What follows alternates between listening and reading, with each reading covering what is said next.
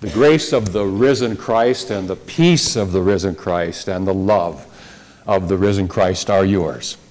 We're going to look at the gospel lesson this morning. I'd like to just read to you again these words, the last couple of verses from John chapter 20. Jesus performed many other signs in the presence of his disciples, which are not recorded in this book. But these are written, that you may believe that Jesus is the Messiah, the Son of God, and that by believing you may have life in his name. And let's pray.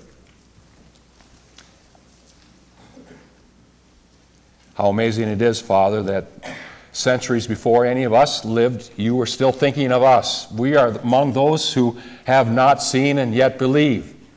And so you've given us the Scripture so that we may believe that Jesus is the Christ, the Son of God, and that by believing we may have life in his name. We ask for that blessing, and that these words of my mouth and the meditations of our hearts would be acceptable in your sight, you who are our strength and our rock and our Redeemer.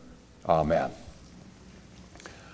Well, some people say that you can divide the world into two groups of people. The first group are those folks who have their doubts about God. The second group is everybody else who at some point in time will have their doubts about God. Does that surprise you? Here's a fact from a study done by the Barna Group, Pew Research, who recently surveyed Christians and asked if they had any spiritual doubts, any spiritual misgivings. And the survey revealed that almost 65% of people who profess to be Christians have had spiritual doubts. Thomas wasn't the only one in that boat, was he? How about you? Have you ever had any doubts regarding your faith, your relationship with the Lord? Have you ever questioned, is it true that he really loves me?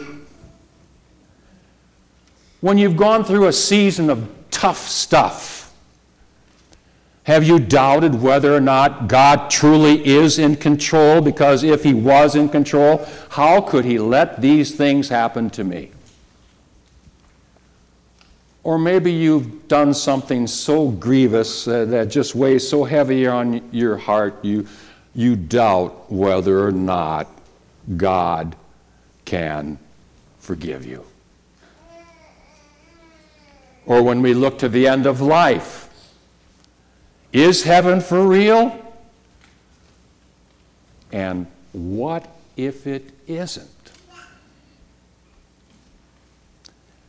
Got doubts? Where do you find answers to these questions? Where do we find answers to our doubts? I'll give you a hint. You won't find them in the empty tomb. Now let's go back to Thomas again, to that upper room, that first evening of that week. And let's put Thomas in a little different perspective, okay? I'd like for us to think of Thomas as being kind of a forerunner of the millennial generation. You know the millennials. Millennials are people who were born from I've got it down here, 1981 to 1996. If your birth date falls in there, you're a millennial. Well, that same Barna study studied millennials and all the generations. And they found this out to be true about the millennials. And there's two reasons why I think Thomas is kind of a forerunner to the millennials.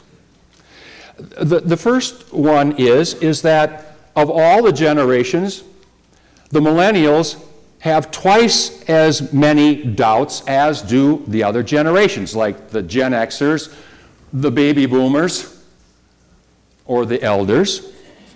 And so in that way, Thomas is a millennial.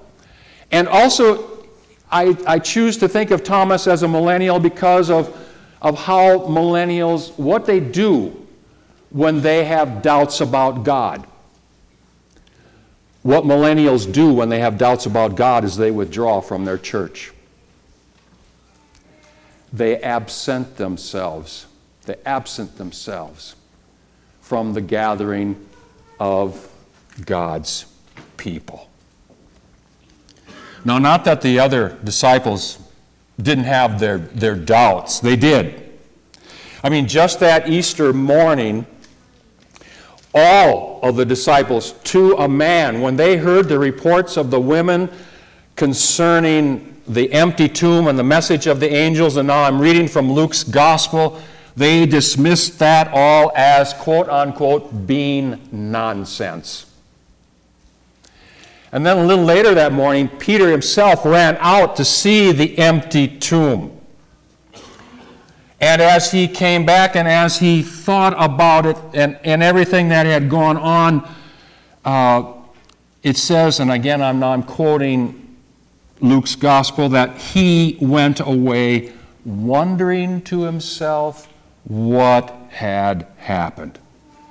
It seems like Peter and the rest of the disciples, they had lots of questions. They had lots of doubts, but they didn't have any answers.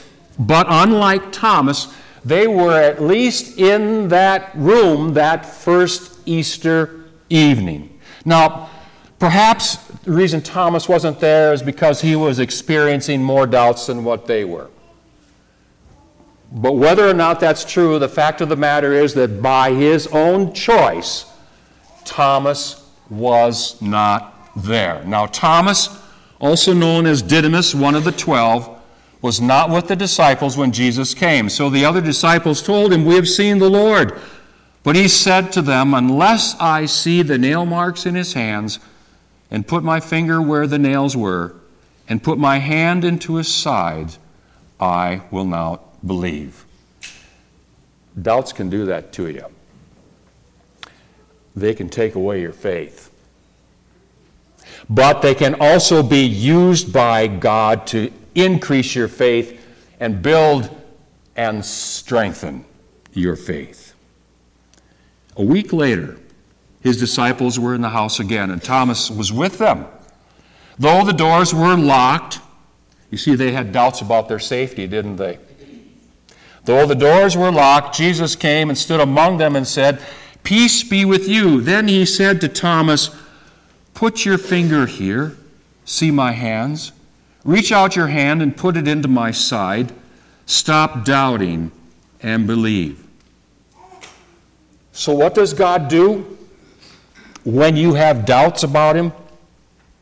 What does he do when you're wrestling as to whether or not something with regards to your faith is actually the truth? Well, it looks like he comes and meets you where you're at.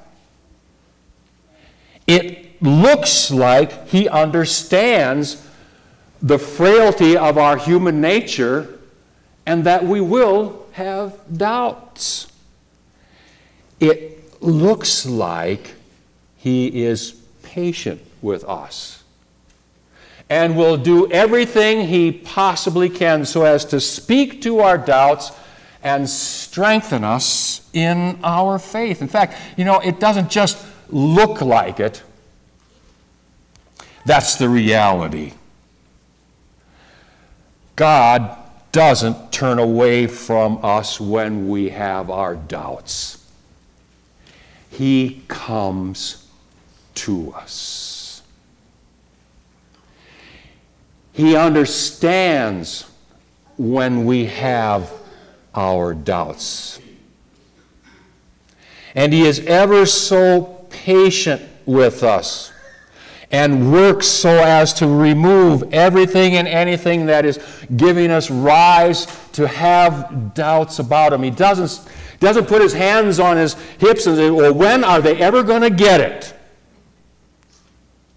No, he is patient and works with us.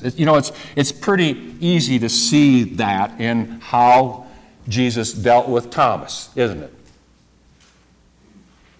But how about us? How about 2,000 plus years later?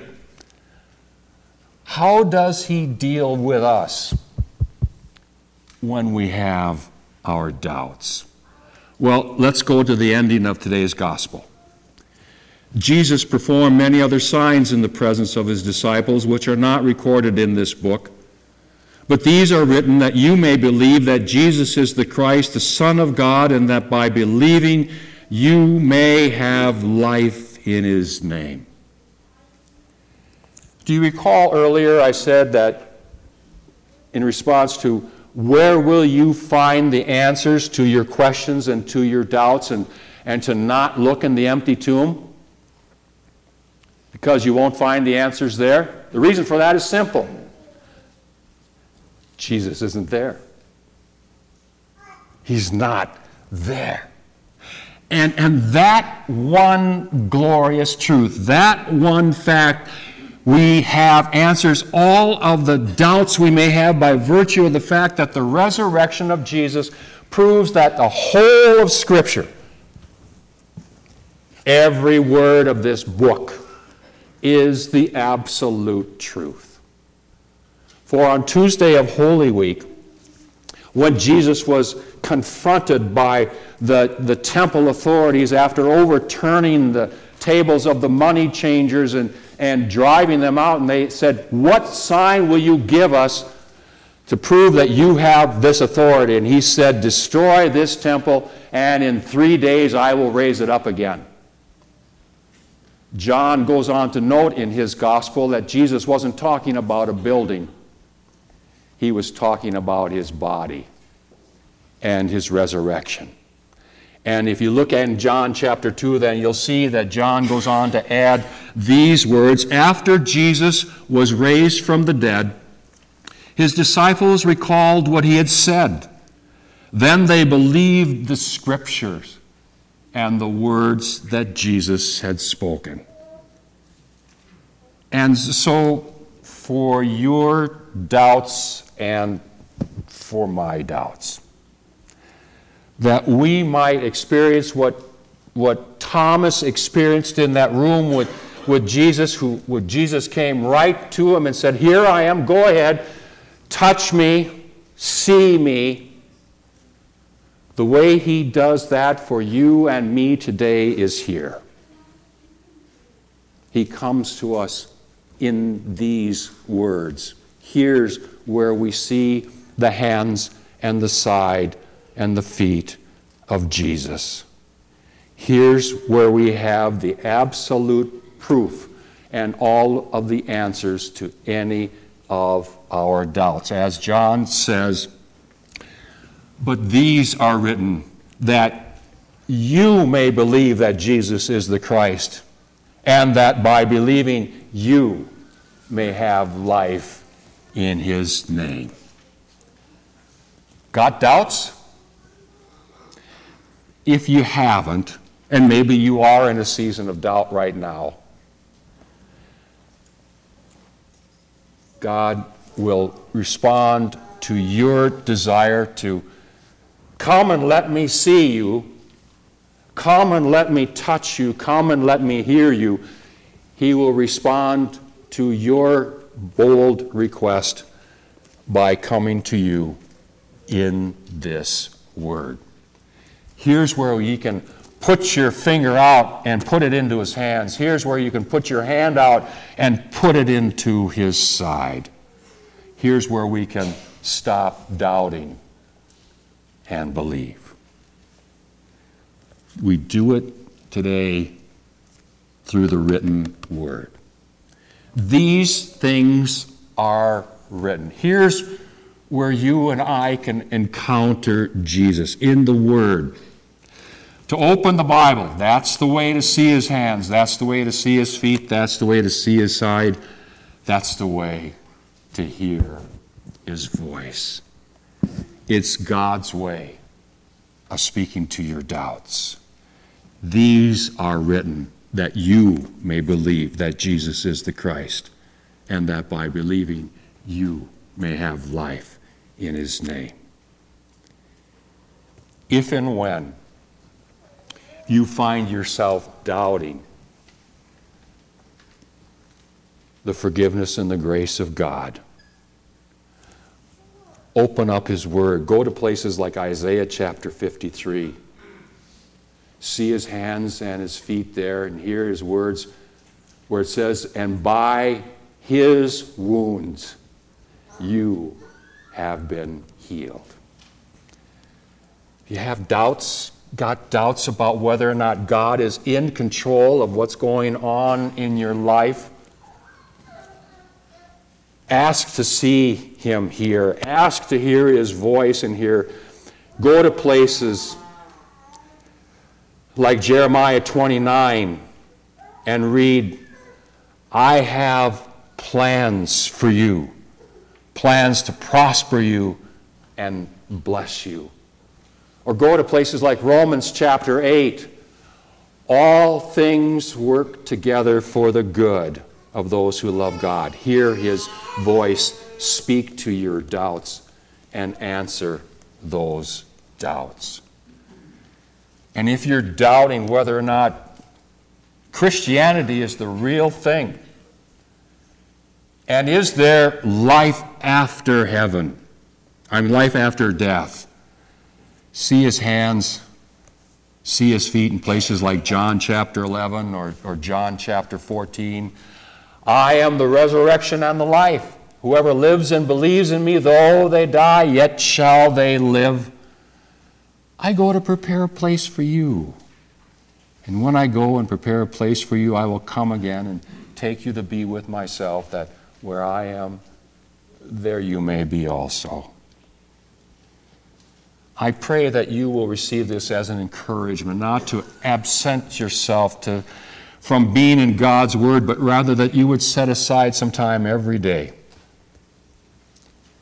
to open up the Word, to have Jesus come to you and show you His hands and feet and speak to you in a way that you can hear His voice, that by believing you may have life in His name.